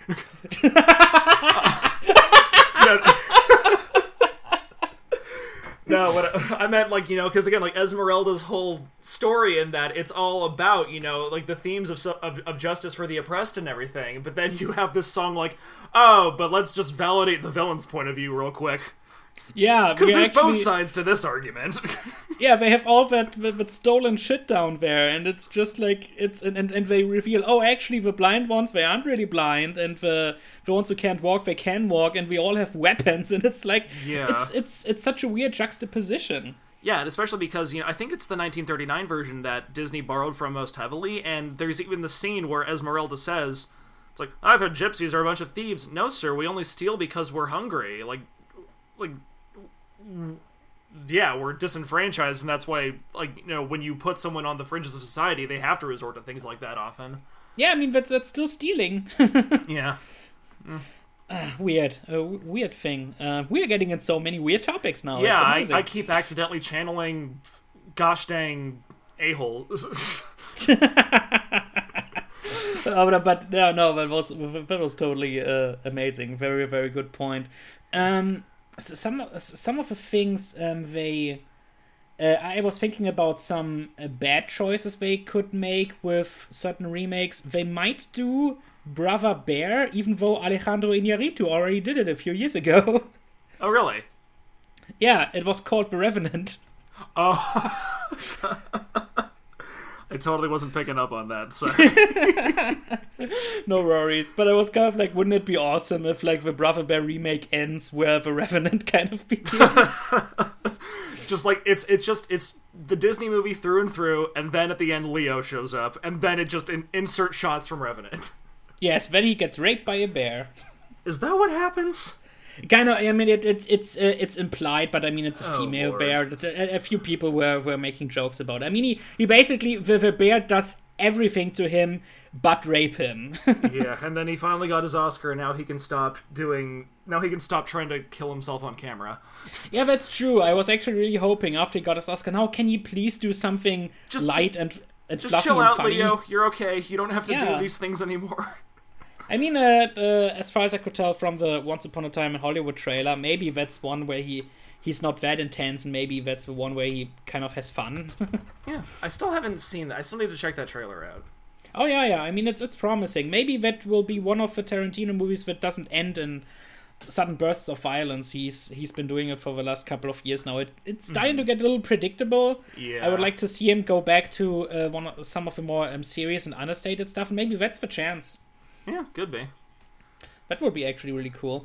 But some other things. When Disney is stupid, they will do Tarzan. Stupid because nobody's interested in Tarzan anymore, as the recent flop Legend of Tarzan has shown. Right. Yeah, I think Tarzan, Sword in the Stone, and Robin Hood, we won't be... If those are ever going to happen, it won't be until they're, like, really out of ideas. Yeah. It has shown that those public domain characters and stories really aren't popular with audiences anymore, and maybe it's also a fault of trailers not selling the movie very well. Yeah. But it's kind of like it's this weird trend where certain things that were bankable in the past are flopping now. I honestly would not... I mean, I don't know... Treasure Planet's my favorite Disney movie. I think they could do something cool with that, but... I mean, there's a reason it didn't do well the first time, regardless of, like, if the movie's good or not. Like, that was just kind of... It was marketed poorly, also. Treasure Island, but in space. It's kind of a weird thing to market. Yeah, and that's I've seen a very cool review where he said that he has a theory that Disney actually wanted that movie to fail. Oh, is that Bread Sword? Yeah, that was the one. I haven't seen that one, but it's so funny because when he put that review out, and that thing blew up. My review was in the recommended videos. Oh, great. So he does a video where essentially there's sort of there's a complex with Treasure Planet fans because again, like the more you love something and the more obscure it is, the more you love it. Like it feeds itself. And in Breadsword's video, he lays out his ideas that, essentially Disney sends Treasure Planet out to die. And fresh off of that, all these Treasure Planet fans are coming to my review where I'm saying, yeah, Air and Space is kind of weird.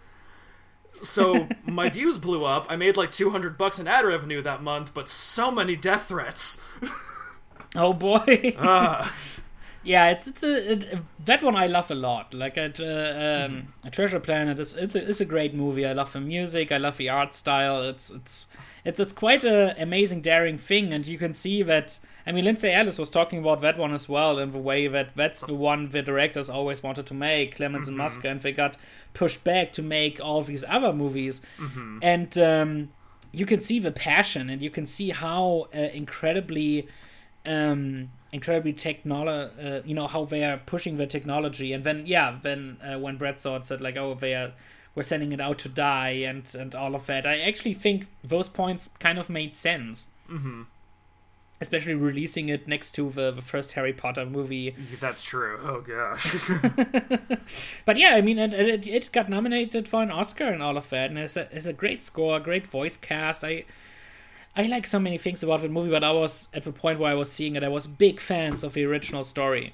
And I was curious to see what this kind of adaptation would do with it, and I was kind of disappointed that they left some of my favorite parts out, but I think they condensed it pretty well in a way that made sense for the setting.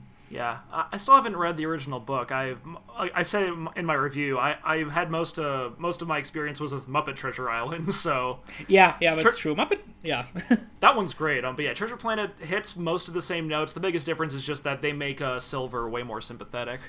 Yeah, that's true. And in the book, he's not all that sympathetic either, and he leaves with part of the treasure, and he never hears from him again. Yeah, well, I mean, it's wild to watch Muppet Treasure Island again too, because you look at Tim Curry is amazing.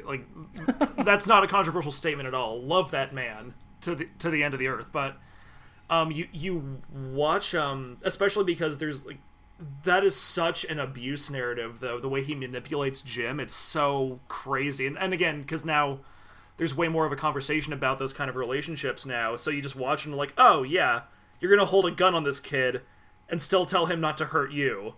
You piece of garbage. That's true. But yeah, oh my god, Tim Curry is so great. Silver Bloods, this is my only number. Oh yeah. Big fat ugly child eating big, O'Brien. Ugly bug-faced baby eating O'Brien.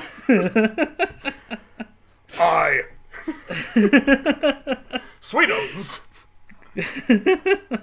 Oh my god. Sorry, I'm just going back to the worst remakes Disney could do. I'm looking at a list of animated films, and I'm like, oh, Hercules. No, we just had a lousy Hercules reboot 3 years ago, and also one that was okay but nobody saw. But yeah, the Dwayne Johnson one, I just rewatched it recently. I think that one is actually really good. Yeah, I heard there was some interesting stuff there. I still need to watch it. It is. The funny thing is, the trailer only shows you the first 3 minutes. Oh wow. They go in a totally different direction. And it's an amazing film in terms of cinematography, music, and the action. It's a PG-13 movie. It's one of the most violent PG-13 movies I've ever seen. It's amazing how much blood splatter there is and all of that. It's a very, very fun ride. I would. It was actually because I'm a live action role player myself. Oh, cool. And I watched that one and I was like, oh boy, this is kind of like a LARPer movie in a way, because the way they are characterized and the plot and all of that, it kind of reminded me of some scenarios, and I was like, oh, this is great. I had a lot of fun with that movie. Hercules, they won't do Hercules because Hercules also has been kind of done to death in recent years. You're true. You're right. If Disney is even stupider, they will do Pocahontas. Oh, they probably will. I'm not sure they will, because they will look. If Disney actually will do Pocahontas, they just show that they haven't seen Avatar. Yep. Because that's an updated version of Pocahontas, plain and simple. And it's also kind of a better movie than the Disney Pocahontas, because that's the one where they started to fall down. That's the one where the Renaissance started to crack, and it's. Yeah, I mean, Lindsay Ellis also did this great video where she compared it to Moana, where it's Moana's actually the better Pocahontas in a way. Yeah. But yeah, that's all they needed to say about that. So yeah, Moana's actually the remake of Pocahontas. They did it. There you go. And I think I heard they're doing a Cruella movie, which yes, they already did a live action 101 Dalmatians, so we're at a point at I'm just looking at this list of all the Disney animated features, and anything they haven't remade yet, someone already has, because we got a Hercules movie. Somebody, what was it? I was just looking at it, and it's disappeared on me. There have been 3 Snow White remakes in the past 10 years.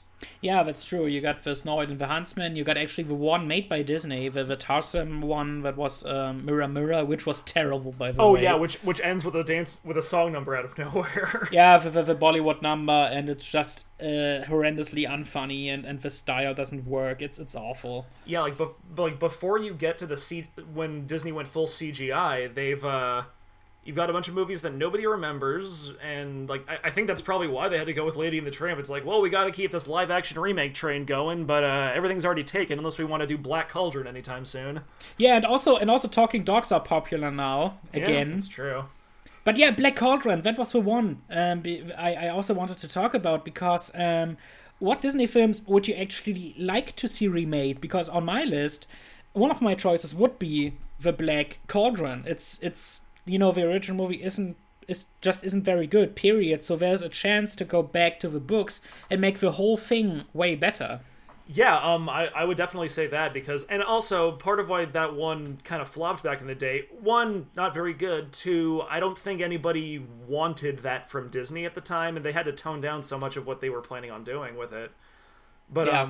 Dark Fantasy is back, and Dark Fantasy was king in the 80s, but after Lord of the Rings, and I mean, they wanted their own Lord of the Rings with Alice, clearly, so if they actually have an IP that already is that, instead of having to be retrofitted into that, they could definitely, I could see Black Cauldron being real good.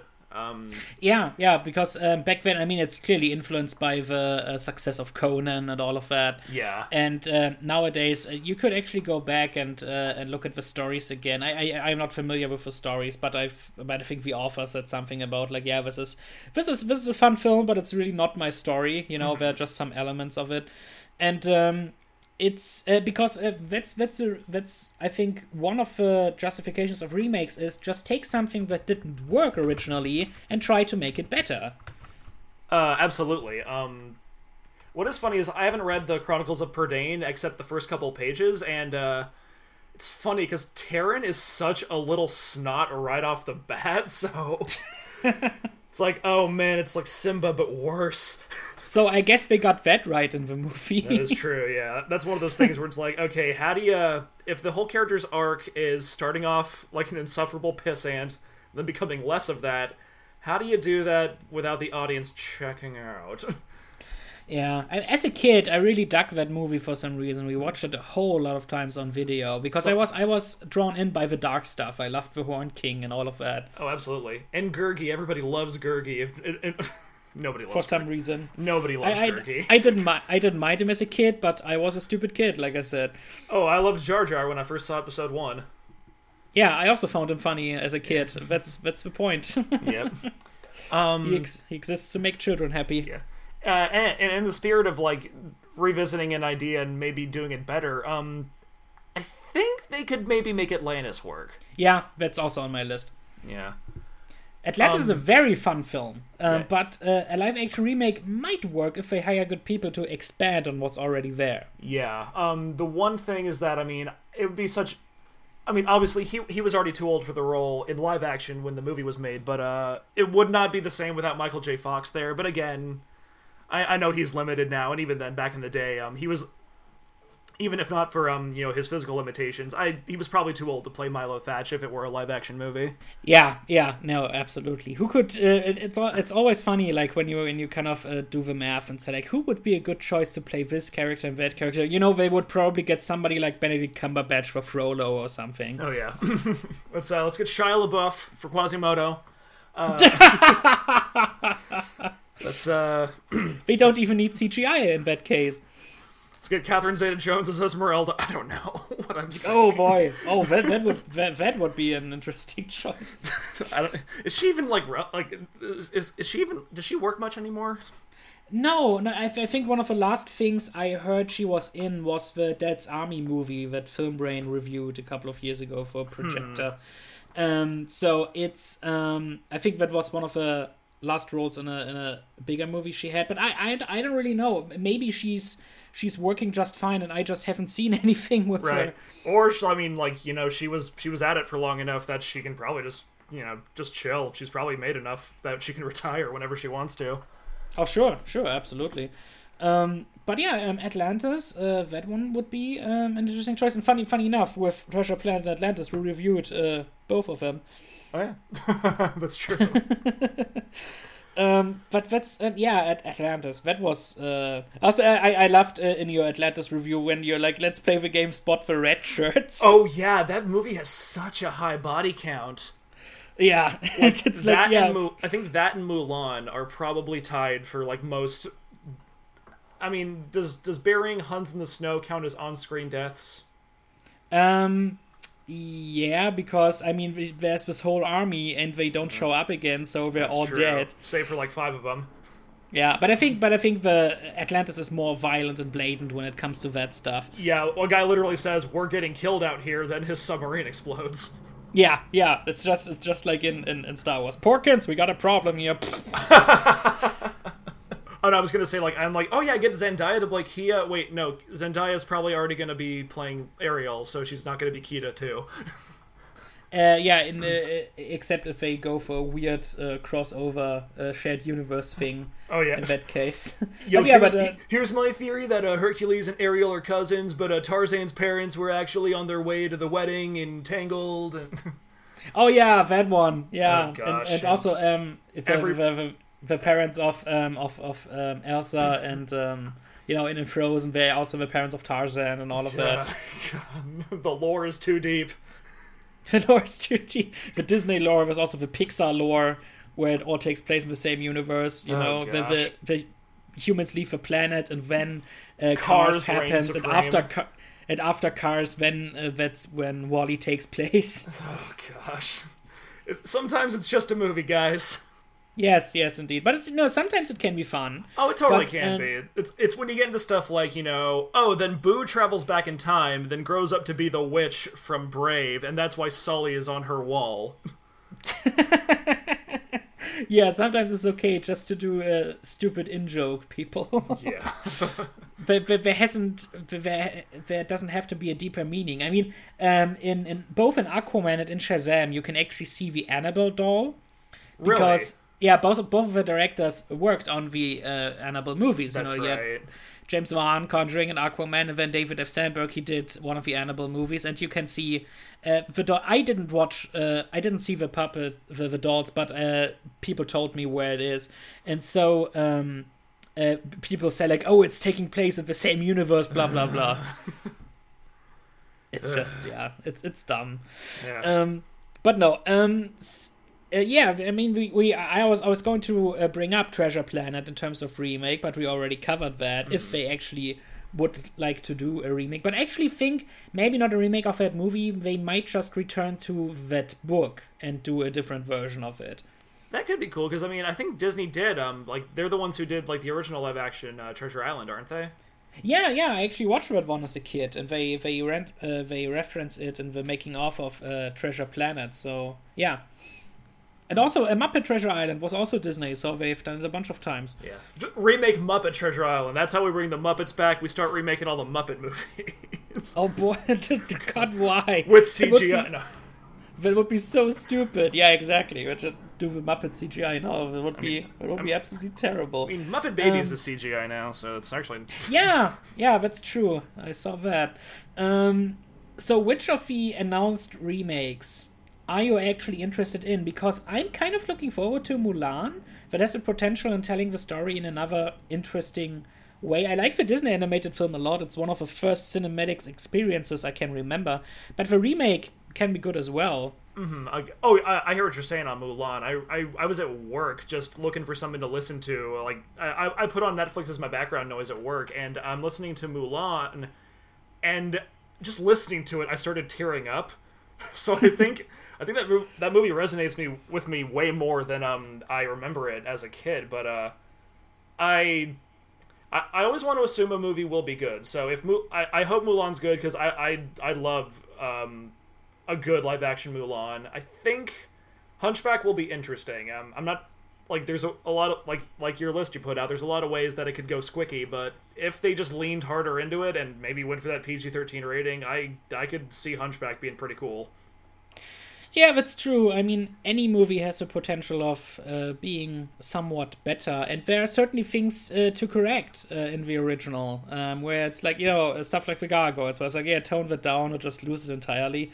Mm-hmm. Because, of course, he needs something to talk to, and they need something to, to give us some... something to laugh about, because the whole other parts are dark. But... there's potential of redoing something and making it better, but Yeah, but still, but they would again bring Al Menken back, and then you just would hear the songs in different versions, different orchestrations, and also like with Lion King bringing Hans Zimmer back again with his iconic score, and it's kind of like, if it's not gonna be all that different, what's even the point? Oh yeah, absolutely. It just looks like, it's basically that whole thing when Psycho was remade by Gus Van Sant. Oh, the shot-for-shot remake. Yeah, the shot-for-shot remake, and he actually said that was his intention, because they asked him, why would you remake Psycho? And he said, so nobody else can. And it's because that was the story. He made those weird indie films, and then he had some clout because of Good Will Hunting. And they said kind of like, hey, whatever you want to do next. And he said, yeah, the Psycho remake.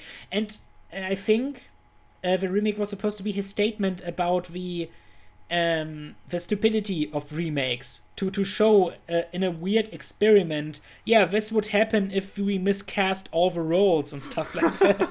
So he literally bought the red car so he could dismantle it. Yeah, exactly. Gus Van Sant is Judge Doom. Yeah, that's true. It was his statement about how pointless and stupid remakes are and sequels and all of that, and to show, also like as an experiment to show if you film a movie the exact same way, it's not gonna work as well as the original. That's really funny. And ballsy. But some people say, oh, that's just a stupid excuse and I hate it, blah, blah, blah. But I actually think Gus Van Sant is this kind of weird guy where I say, I buy it. I totally buy that. That's a more interesting story than it was just a bad movie. Like, that's one where I'm totally... I'm gonna take him at his word on that. Yeah, because he's smarter than just doing that and actually having faith in the project. Yeah. And casting Vince Vaughn in a role like that. He's smarter than that. Oh, hey, what's up? My name's... I was trying to do a Vince Vaughn, but I can't. I wound up sounding like Ninja Brian. What does even Vince Vaughn sound like? It's I don't know. I'm not that good at impersonating him. It's more like in his. It's not even how his voice sounds. It's just the way he talks. Like, what's up, Owen Wilson? Oh, we're gonna crash this wedding. Oh yeah, let's do. I can't even do. It sounds terrible. Wow. Oh wow, wow. Yeah, Owen Wilson on the other hand, he's easy to impersonate. It don't take much for Owen Wilson. So any other of remakes you would like to see or looking forward to? Because they announced that Cruella movie. I actually think, speaking of Emma Stone, she is gonna play the lead, as far as I know. So are they? I'm wondering if this is gonna be like her as a. Well, I mean, not as a kid, because Emma Stone's I think she's 30 now, but maybe it's Cruella before she was Cruella. I don't think they're gonna full Maleficent it. I don't think it's gonna be her sympathetic backstory necessarily. Well, actually, I don't know. They're gonna do a Maleficent thing, I'm sure. That's so, and especially because again, they already did. It's like, and next we're gonna do our Captain Hook prequel. They already did a live action remake in the early 2000s of Peter Pan. So I don't know. Yeah, but that one actually was really good. Exactly, yeah. Pretty close to the book and all of that. I liked that movie a lot. I actually went to see it in the theater 3 times for 2 reasons. One of the reasons was because it was a really good movie, and the other reason was because the Harry Potter 3 trailer played in front of it. Oh man, back when... That's right, before YouTube. Yeah. So that was I wanted to see the trailer again and again, but also I was really fond of the movie, so both bonus points. Cool. If nothing else, I guess that we can take solace in the fact that Pan flopped. Disney already did a good live-action remake, so maybe we can trust they'll leave Peter Pan alone for a while, if not altogether. Oh, but the live-action Peter Pan remake, that wasn't Disney. I think that was 20th Century Fox. It was some other studio. Oh, no, exactly. But I just meant, because, again, they're not going to touch Peter Pan after Pan, same reason they're not going to touch Hercules or, Sword in the Stone for a while. Yeah, and also Once Upon a Time does their Peter Pan stuff, so it's just too... it has been redone too much recently. Yeah. Home on the Range. Let's get a remake of Home on the Range. I was worrying that you would bring that one up. That'll be Roseanne's big comeback. Her second comeback, and then she's gonna screw it up again. Yeah, then she'll suddenly have a lot of really weird opinions about... I don't even want to joke. Never mind. Yeah. No, they won't.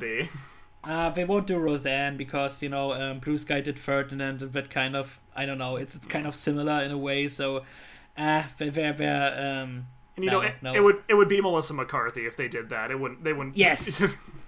Yes, absolutely. It would be actually, they could actually reuse the same cast of Ghostbusters. Bring them all back. Use Kristen Wiig, Kate McKinnon, Leslie Jones, and Leslie Jones. Yeah, use all of them. Everyone talks about how their first animated animal crush was Nala back in the day. If you put Kate McKinnon's voice on a cow, no. So I meant not Kate McKinnon. I don't even know the name of my own celebrity crush. Kristen Wiig. There we go. Kristen Wiig. Oh, okay. Kristen Wiig cow. I'm just saying. I won't say no to that. I'm just kidding.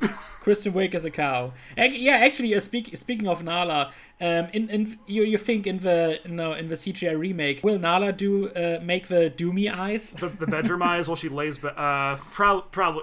I don't think they have. I don't think realistic lions can emote that way, so I don't think they're giving them the room to. Good point. Yeah, but rewatching that as an adult again, I was kind of like, wow, there's some stuff I missed as a kid. Oh yeah, and the goose step in Hyenas. Oh yeah, they're gonna cut that out. That song won't be in the remake. Yeah. Oh, are they cutting Be Prepared out altogether? Yes, as far as I know, yes. Why? Because you can't. It's a modern audience now, and modern audiences are stupid and childish, and you can't show them anything that resembles anything serious in a symbolic way. Watch, they're gonna cut out Be Prepared, they're gonna replace it with Morning Report. You know what? I'm gonna take your word on that. Let John Oliver sing! Yes, oh boy. And you would think, actually, John Oliver would stay away from voicing animated characters after the Smurf disasters. Oh, was he in that? Yeah, John Oliver, I think he played Vanity Smurf. Oh. It's like John Oliver, not only was John Oliver taking over The Daily Show, he was also making worse movies than Jon Stewart. Sheesh. I guarantee you, I can do a movie worse than Big Daddy. He won that bet. Oh yeah, that's incredibly awesome. But also because fun. This is just a quick little tangent. But I actually have a theory why Episode 1, Star Wars: The Phantom Menace, why it is like it is.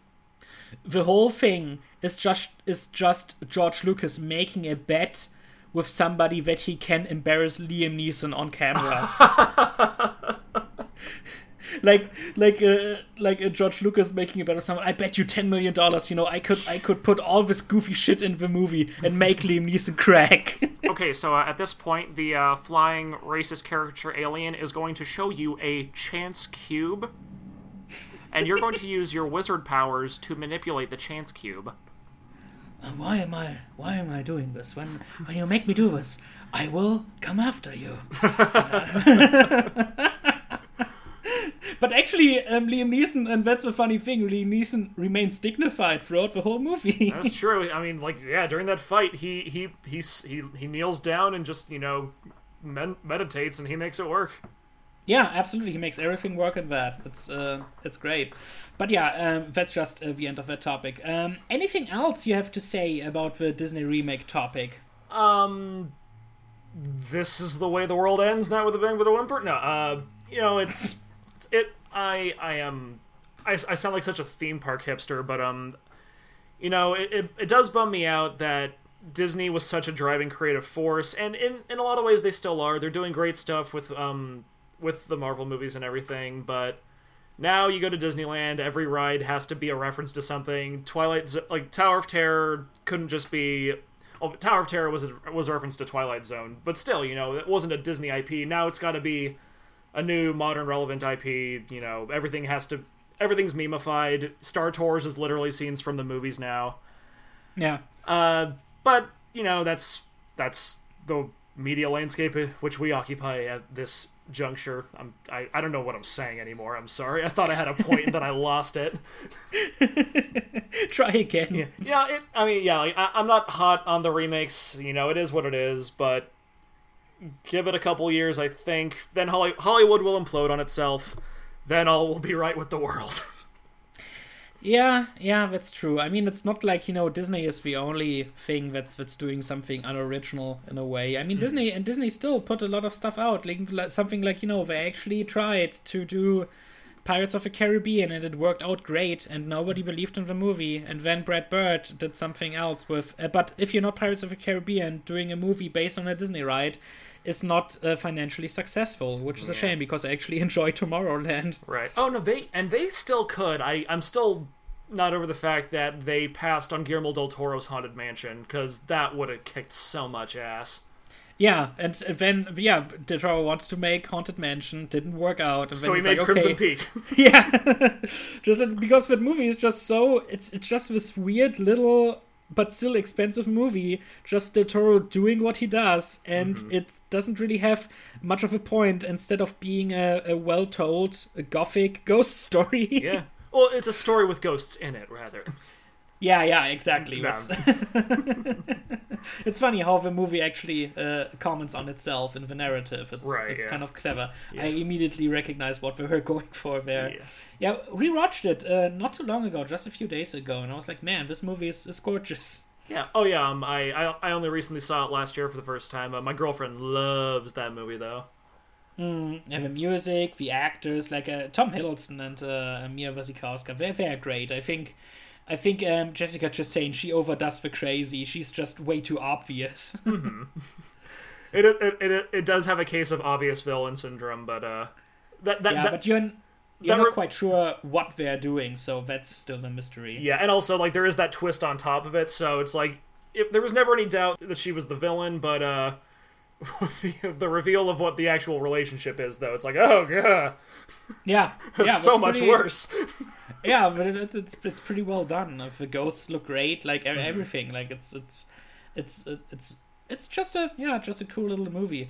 And also like with Pinocchio, I don't think Disney will touch Pinocchio because Guillermo del Toro is working on this stop motion musical version for that. That's going straight to Netflix, which I think is smart because nobody will see that in theaters, I'm afraid. Yeah. Yeah, Pinocchio's a movie that's a property you got an afternoon to yourself. Oh, yeah, let's watch some Pinocchio. Yeah, true. I mean, I never watched the original like in full. I just watched clips here and there. I mean, it's a pretty dark movie, but the book is way worse.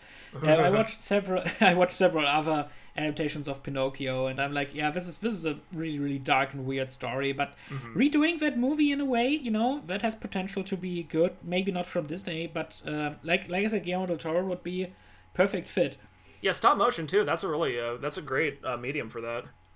Exactly, but that would be weird because stop motion. Then it's just all puppets, so they have to make Pinocchio extra distinct. Well, that's probably why Del Toro's doing it, because oh man, maybe humans are the real monster. Maybe humans are the real puppets. Yeah, but it's also something Box Trolls did in a way. Like the scary monsters are actually some of the humans. Do you keep up with the Laika movies much? Yes, I did. I watched all of them. What'd you think of Missing Link? I had the chance to watch that in the critics screening. Oh, wow. And yeah, because I'm a part of a German podcast network where we get sent to the press screenings, and also we get sometimes the films on stream, so we can watch them at home before they come out. And I had the chance to watch Missing Link a month before it comes out over here, and I actually really liked it. It's the most harmless Laika movie by far. That was my thought too. Yeah, but I still thought it was incredibly fun, great animation, wonderful music, and all of that. And I just had a good time. It was a fun little film. Your utopia sucks. Yeah, that was good. And also, when he's dressed as a nun, and she's like, "Oh, I don't even want to know where you got that stupid costume." And then he leans over like we robbed a nun.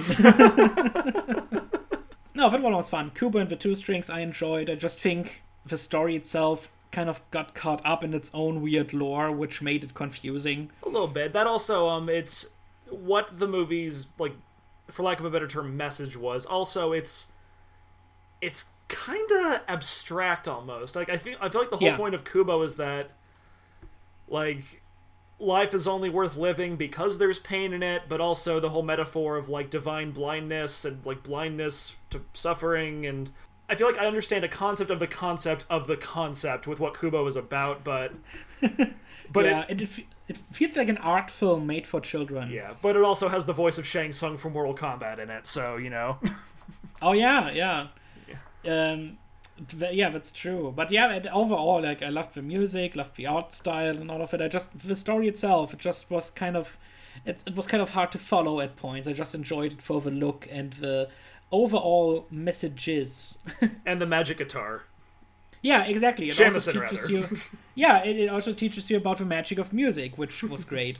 And that's it's insane that didn't even get nominated for Best Original Score, because that would have been a perfect fit. Oh yeah. But yeah, wow, how did we get to Leica movies from this? But whatever. I think Pinocchio, Box Trolls, that. Oh yeah, that's true indeed. Box Trolls is actually, that's one that I really like. I always come back to. I watched that one all by myself in a huge theater. Oh, dude, I got to do that for Alita Battle Angel. That's the best feeling. When nobody was in your screening for that? It was at the end of its run, so, and it was like a weeknight, so like yeah, like no one's going to see Alita on a Tuesday. I see. Okay, I watched Alita with my 11-year-old brother in the theater, and I was like, Jesus Christ, this movie's violent. Right? I mean, with that, it's always so funny when they say, "Oh," I think Tarantino said that with From Dusk Till Dawn, where they intentionally made the blood green because the MPAA surprisingly didn't really go after that one, and so Tarantino was like, the MPAA doesn't. It's not like the MPAA doesn't like blood; they just don't like the color red. Huh. Yeah, I guess. Yeah, because I've seen something like in John Carter, you have like so many violent stabbings with blood spatters, but in that case the blood is blue. Yeah. And also in Alita Battle Angel the blood is blue, so that makes it okay. Yeah, I mean, and like the last Twilight movie, they get away with all that violence because none of them bleed; they just break like glass. Yeah, and I think in the last movie they don't really break. I think that was in the third one. They kind of break like glass or stone, and in the last Twilight movie they just rip their heads off, but there's no blood. Yeah. I do think. Oh god! And then like someone's like head gets ripped off at the jaw. I was like, this isn't a PG-13. This is awesome. Also, that you scene is so mother awesome. effers killed Jasper. He was the one I liked. Oh, the climax is just so great. That was actually a great theater experience, because like when they reveal that none of the battle actually happened, like the whole theater was just like, oh, come on! Yeah, I did that. I actually yelled boo. Oh, that was great. I just went to see that movie also just in a lark, and I was like, oh, this was an incredibly fun experience in the way how insanely bad it is. Oh yeah, that was like, I mean, because it's kind of like seeing a horror movie in a theater. That's a crowd who will really engage with it. Yeah, true. I saw it, like, I went to the press screening of Avengers Endgame, and it was relatively quiet, because, it's just full of critics. And then I went to see it the very next day with two of my brothers, with a crowd. And boy, they were ecstatic. The moment when blank does blank. Are we still honoring spoilers? No, on Endgame, I don't know. I am not really sure. So, spoilers for Endgame real quick, everybody. No, I'll leave that alone. But it's just, I at one point straight up just shouted, Carol! Yeah, that's cool. Also, when somebody picks something up and uses it, and you see, that was just the audience screamed. It was insane. Mm-hmm. Yeah. But boy, coming back to that. So, I guess we said all of our 2 cents about the Disney remakes. Not much to add there, really. I actually think we covered the lots. And I think, like I said, the pure concept of a remake is pointless unless you are willing to do something new with it. Something that actually...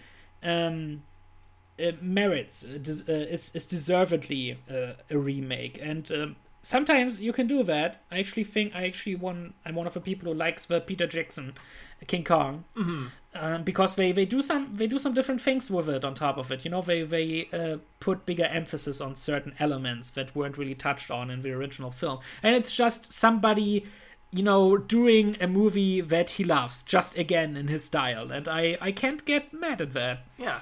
And that actually merits also, the technological angle, because that's clearly one of the reasons where, now we can make it look more like this and all of that, because that's such an old movie. Yeah. That it actually kind of deserves an update. It had several updates over the years. There were other remakes and sequels, and that now another take with Kong Skull Island, but that wasn't really that much different in terms of look in a way. But Yeah. I mean, that's certain stories were always going to be remade, just like A Star Is Born, which has like 4 or 5 versions now. Yeah, it's so weird. Especially because like those were both born of film. They weren't based on any books, so that's just like a purely cinematic thing that people just keep coming back to. True, because sometimes people are calling like True Grit a remake. It's not technically a remake. It's just a new adaptation of the book. Yeah, you can always come at that angle. But also with Beauty and the Beast, one of my hopes was, they're just gonna do another take on the original tale, on the story. But no, it's just a straight up remake of the film. Yeah. But with stuff like that, stuff that's based maybe on books, you have the chance to go back to the book and see what else you could do with it. Like I said, with the Black Cauldron and all of that, and maybe with some other things. But I guess that's our take on those remakes. It came out a little bit more positive than I thought, even though we had plenty to make fun of too. Oh, we didn't even talk about Dumbo. Yeah, Dumbo too. Did you? Oh, no, you didn't watch that. No, I'll probably check it out once it comes to DVD. Yeah, I watched it in the press screening. I actually liked it. But that was hugely because of the music. Danny Elfman does a great job in that one. The kids are bland. It's just incredibly wooden kid acting. But the adults are pretty good. Colin Farrell actually does a pretty convincing American accent in that one. Oh, cool. Yeah, which I didn't expect. All the other cast, is fun. Even though you will watch that remake and you were like, wow, because weirdly enough, it has a very critical take on Disneyland and Disney himself. I heard that, yeah. It's weird. It's really weird that they chose that angle, but it makes it all the more interesting. And that is actually also one of those things where it's like, yeah, they do. They embellish the story in a way that this actually kind of deserves a remake in a way. That is actually, it justifies its existence. Oh yeah, because I mean the first one is like, that movie is not even an hour long, so there's just getting it to like feature length of like the modern era. You absolutely have to change it. You have to do something different with it just to get it to be a long enough movie. Yeah, I think they are done with the original story after like the first half hour, 45 minutes, and then it goes over into this entirely new plot and all of the stuff they added. So yeah, that tells you something right there. But yeah, Dumbo, that's a more recent example, and now we get Aladdin and The Lion King. Looking forward to, in quotes. I'm actually thinking about boycotting The Lion King, because I just don't see any point. Yeah, I'm definitely not going opening weekend. I'll wait to hear what other people have to say about it, but I'm probably going to let that one just pass. Yeah, probably. But unless there's some very, very good reason, or I don't have to pay anything or that much for it. Maybe I get. Maybe I'm sent to that press screening as well. In that case, I will check it out. But I don't expect much, unless that the trailers were just totally misleading and they're going into a totally different direction. Right. It's just gonna be the same thing. Just, weirdly animated and more serious and gritty, because that's why, I don't know, they want to make you take the stories more seriously, even though you could totally do that with the original too. Yeah, I think they're leaning too hard into like people, the assumption that 2D animation is for kids, which, it ain't. It's for everybody. No, it ain't. Have you seen Ralph Bakshi movies? Oh, gosh. The Wizards? The Wizard. No, just Wizards, right? Oh, that's right. Wizards, that's right. Yeah. A family picture. Oh, I'm glad you changed your name, you son of a bitch.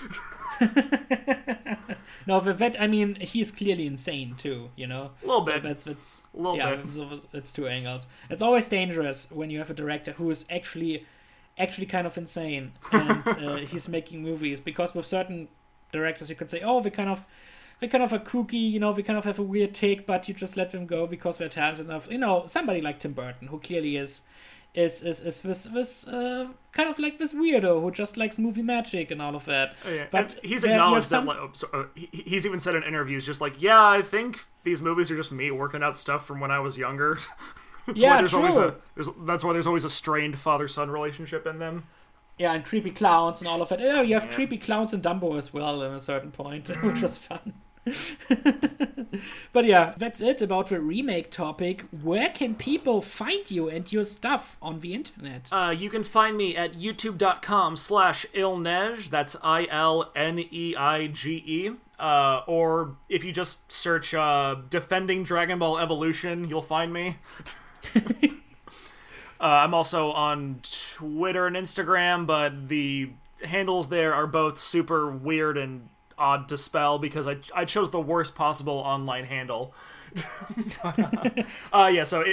can find links to all my social media on any of my YouTube videos. So if you find me on YouTube, you can find me everywhere else. Yeah, I will also put the links in the description, of course. Oh, wonderful. You can find me on Facebook and Twitter at Lasse Vogt. I have also a YouTube channel, The Deppert, where I do a bunch of stupid stuff. I write German soundtrack reviews for scoregeek.wordpress.com. My own podcast you're listening to right now is called Fans About Films. You can find it on SoundCloud and iTunes. My other podcast, it's a 90s Christmas podcast I hosted with Lyle Perez. And we talk about Christmas 90s nostalgia and media. It's a wonderful little podcast, and we got some great comments. Check it out. And I guess that's it for all of my online stuff. All I can say is thank you so much for being a guest on this show. I had a blast talking to you. It was a lot of fun ripping these remakes and the topics apart in a way. Oh yeah, thanks so much for having me on. I'm glad we were finally able to make this work. I think you first reached out to me like 6 months ago, I think. Yeah, that's true. Yeah, so I'm glad we were able to make it work finally, and thanks so much for having me on. I've had a grand old time. Thank you so much. I can only say the same thing, and I hope I can bring you back at a certain point to talk about another topic again. Yeah, for sure. When they inevitably remake, I don't know, The Rescuers Down Under. Yeah, true. That's the one we didn't mention. Yeah. Because I didn't see much of a point there. But if you can have animated rats in Cinderella, I guess you can also animate mice and just make another Stuart Little situation in a way. I don't know. It's not impossible. It's not impossible for them to actually do that. Now that I think of it. But yeah, thank you so much for being a guest on here, and we talked about so many other things, which shows we have a lot to talk about. So for any other topic, whenever you can work some time out, contact me or I will contact you, and we will talk here again pretty soon, I hope. All right, sure thing. So thank you so much for listening, dear audience. Definitely seek his stuff out. It's great and very, very entertaining. Thank you so much for listening, and we both say goodbye and good night. Goodbye and good night.